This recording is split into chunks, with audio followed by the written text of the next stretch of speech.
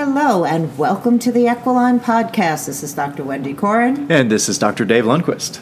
And today we're going to discuss a concept that I had as a bumper sticker on my car in 1980, and that is, if you wear out your body, where are you going to live? And you can fill in your body, you can fill in that blank with your horse's body, your dog's body, your cat's body, your car. The analogies work, and it's something that it's time to revisit. Yep, because if you wear out your body, where you gonna live? This is something that we've talked about. Like Wendy said, this is a bumper sticker she had in the 80s. And it's a euphemism that's never going to go away. Because if you wear yourself out, where do you go? There is no mind-body split. You can't put your mind in another body. Doesn't happen. Sci-fi, you can. It's probably why they write so many sci-fi books about putting your brain... Actually, it started with the Wild Wild West, because James West used to have these themes where the mind kept going and was able to animate through other areas. And yes, we can get replacement shoulders and replacement knees, and we can get replacement livers, and we can have kidneys and heart transplants. And yet, wear and tear affects performance, and we haven't figured out how to fix it all so that it functions better. And so prevention is way better than repair. It's cheaper. It is actually easier. And the most important piece of that is it starts with a mindset. Yes, and it's the mindset that you got to develop early, because unfortunately, especially in our equine world, we're running into people in their 20s, and they're beat up, and they haven't taken care of themselves, and they can hardly get out of bed in the morning, and that hurts them to ride. It hurts them when they go to bed at night. And like, you're 20, you're in your 20s. What's going to happen when you're in your 50s and 60s? If you don't start taking care of yourself now, you're going to be in big trouble later. Big trouble. And no one listens to that. So we already know if you're hearing that and you're in your 20s, you're like, no, not me. And that's normal. And I'm in better shape now in my than I was back in my 20s and 30s and even 40s. And for those who have children, and they're like, how can I take care of myself? I have to carry a child on one hip, or I have to do this, or I have to do that. And you know what? You can do it all smarter. And it really is about being smarter than it is about being anything else. Because you can make a choice right this second to take better care of yourself, to take better care of your horse, to take better care of your dog, by being mindful as opposed to mindless. Yeah, and self-aware. You have to have some ability to have some self-awareness. How many people run into things, get major bruises, major lumps, have no clue where they came from? So if you can do that to yourself, damage yourself to that extent, what's happening over years and years and years of abuse? Self-abuse. Well, lack of awareness is not the same thing as health. I know often when we point out that a horse is sore under saddle, or a dog can't move its leg out, or we palpate a human and they go, ow, you're hurting me. And I go, that's actually me finding where you hurt, not hurting you, but locating the spot that you were unaware of. So lack of awareness doesn't mean you're healthy. It just means you don't know, which is not a better state. No, because this is what happens with your animals. This is your animal's a little bit more intelligent, because a horse, it starts to hurt. Pretty soon it stops jumping. It stops going forward. It says, no, I won't do that because that hurts. How many humans out there don't follow that same thing? So what, it hurts. Of course it's going to hurt. Let me just work my way through it, because that'll work. Or camouflage it. That's why they sell so many drugs, is so that you can choose to not be aware of something hurts. Most of those meds are not there to make you better. They're to allow you to get through it. And sometimes short term, that's the best choice you can make. It's long term, and it's how are you going to heal in the meantime? How are you going to learn to assess yourself, your animal, and how are you going to then do something right now that makes a difference? You know, we discussed this in the last podcast, that you can use your body differently when you do your behaviors that you used to call chores and now you call exercise. But the idea is, first, learn how to assess, learn how to notice. I got a lovely video in the as a text today showing the improvement in a dog, a yearling dog that had previously not been able to engage its hind end correctly, and so it didn't have a wiggle in its walk. It moved more laterally than forward. And I take it as such a wonderful evidence of caring that the person showed me their dogs walking, and they sent me a video from behind and side and said, look at the difference. This was a roached back puppy. This is now top line is flat and the muscles are engaging correctly. Awareness first. Absolutely. Without the awareness, you don't know what the problem is, or you don't even know where to start, or you don't even know what you've done to yourself or to your animals. So having that self-awareness and that ability to be able to check your own animal. I mean, this is one of the courses that Wendy's teaching at the end of this month is in the meantime course. It's a matter of showing people how to pet your animal in a way that can show you some issues that may be starting and do something to help. Yeah. Stop in the meantime. In the meantime. What happens often is the first time someone notices something's wrong with their dog is because it stops doing something. It stops, as Dave would say, a horse stops jumping. A dog stops jumping in and out of the car, stops jumping on the furniture, which is a plus and minus right there in and of itself. The thing is that so many cues may have happened prior to the one you notice. Same thing when someone comes in, oh, my neck is killing me, I can't move it, now I need help. When in fact, it's the final straw. When in fact there was limping, there was low back pain, there was compensation for this, there was moving the body differently until such time as it runs out of places to put it. It starts to wear out. And then there's no place to live. And once that happens, you have to regroup, start to eliminate all the compensations until, if you're lucky, you can get to the primary in time to make a tremendous difference and improvement in there. So what we're saying is start to focus on how well can you take care of something so that it doesn't wear out.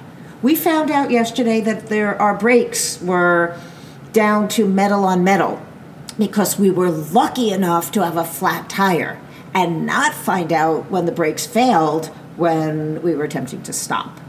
And I'm grateful I had a flat tire so that I could find out that we were misled about buying the car and the brakes were bad.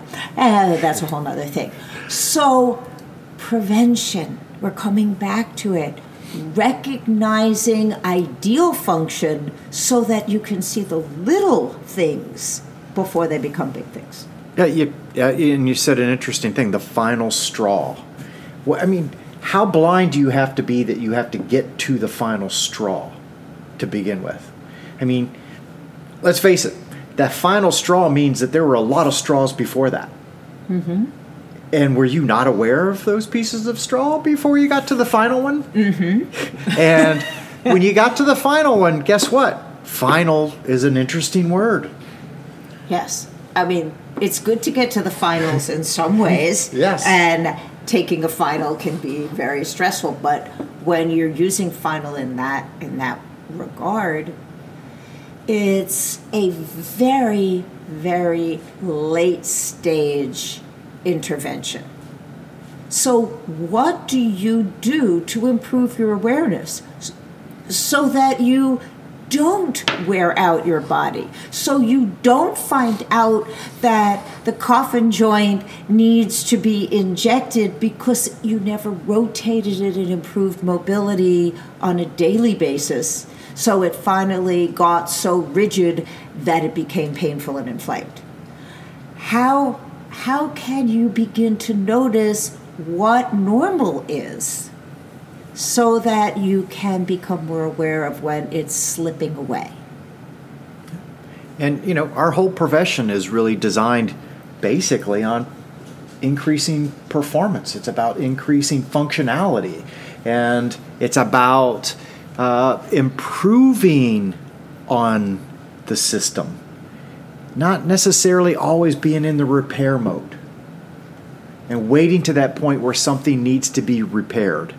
If you wait that long, that means you're already in breakdown. Yeah, learn to live with it is not a good life choice. Make it better is a good life choice. Yeah, because you know what? Sometimes if you just let it go, it does seem like it gets better. But what happens is it just shows up somewhere else. Then you have a problem over here, and then that finally gets better, and then it shows up, and then you end up with another issue over here, and that goes on for a few weeks.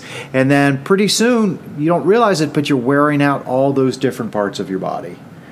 Yes. I love when someone says, I just have normal arthritis, or my normal headaches. Do you get headaches? Oh, just the usual ones. Wow. So let's start with that perspective, that awareness.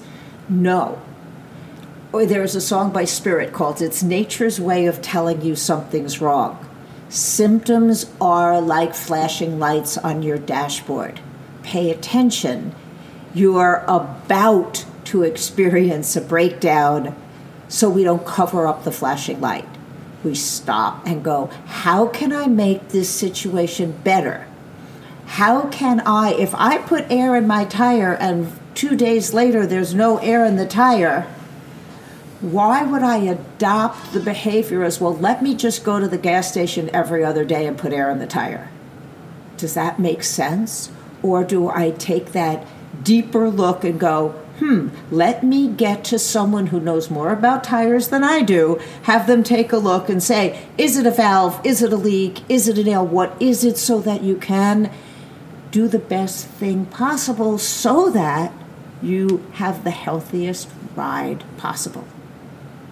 Makes sense. Makes sense. I mean, and how many times have you missed that you pull your saddle out and your horse's ears flatten before you even get the saddle on its back? Don't you think that maybe, just maybe, that horse is trying to go, hey, this saddle's not fitting anymore, and when you put it on my back, it hurts. And they keep going for a while, but eventually they hit that point where they stop because the saddle hurts. And you haven't done anything about it. So that creates a problem in the withers, and the problem in the withers ends up with a problem in the shoulder, and the problem in the shoulder ends up with a problem in the fetlocker and the coffin joint. And ends up, the horse has to compensate, and it changes the way it moves, and all of a sudden it ends up with a suspensory. Why? Because you didn't think the saddle was a big deal. It's interesting. And the same thing is true with harnesses. When you go to put your harness on their dog, if the dog bolts from the harness, it might be hitting them in the wrong place. It might be causing shoulder discomfort. It might be making them use their body wrong. Harnesses aren't bad. Collars aren't bad. Nothing is bad if it fits correctly and the interaction with the animal tells you that this is acceptable in the routine. So increasing your awareness and looking for the cues. If you put your shoes on and it hurts, don't think you'll get used to them. Throw them away. And I mean that seriously. Do not tell me they're only your barn shoes, because they're not only your barn feet. So since the feet have to go with you for the rest of the day, you need to be nice to them all of the time. That's, you know who I'm talking to out there. There's a few of you listening. I know that. The other piece to that is, if you are training in pain, you are not training correctly. And that's with your dog, that's with your horse, and that's with yourself. if there's pain, there's compensations. You must, and I mean this 100% sincerely, you have to address the pain before you can improve anything. So one of the greatest ways of judging that you're wearing something out is listening to the screams inside your own head. Yeah. And don't let them get so loud that you start screaming on the outside. Well, sometimes stoic isn't the best thing. No. And any more than hysterical is the best thing. Awareness and dealing with it immediately. It's like, I'm sure most of us out there have had a rock in the shoe and say, oh, I'll take it later, I'm just going to get where I'm going. And then you have a blister. And then you have to deal with that because you allowed the input that said make a change to go undealt with. And the same thing with, watching TV and you're leaning on your arm and your hand goes to sleep and you think, oh, I'll move it later. And then you can't because it's, completely numb. So what we're saying is wearing out comes with a lot of alarm systems that it's important to begin to pay attention to. Check in with yourself. How do you feel? Check in with your horse. How is it feeling when you brush it? What are you noticing? Can you read the cues? Check in with your dog. Is the behavior consistent, or is there something going on that's different? That means you have to do something differently to adapt to it. Self-care. Comes down to self-care. When do you take care of yourself? And I know I've had many issues with this myself in the past, not taking care of myself first, taking care of others first. Everyone else comes before me. And you know what? That will only work for so long, because when you wear your body out, where are you going to live? As they say in the airplane, put your mask on first before attempting to help others. You have to be healthy enough to make a difference in the life of those around you. So for myself and Dave, we wish you a day of awareness, of healthy healing, and the ability to enjoy your body rather than wear it out. Plan your own self-care. Take care of you. No one else will.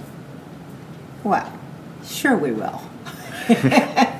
We'll take care of you. We hope many people are around to help you through this journey, and have a spectacular day.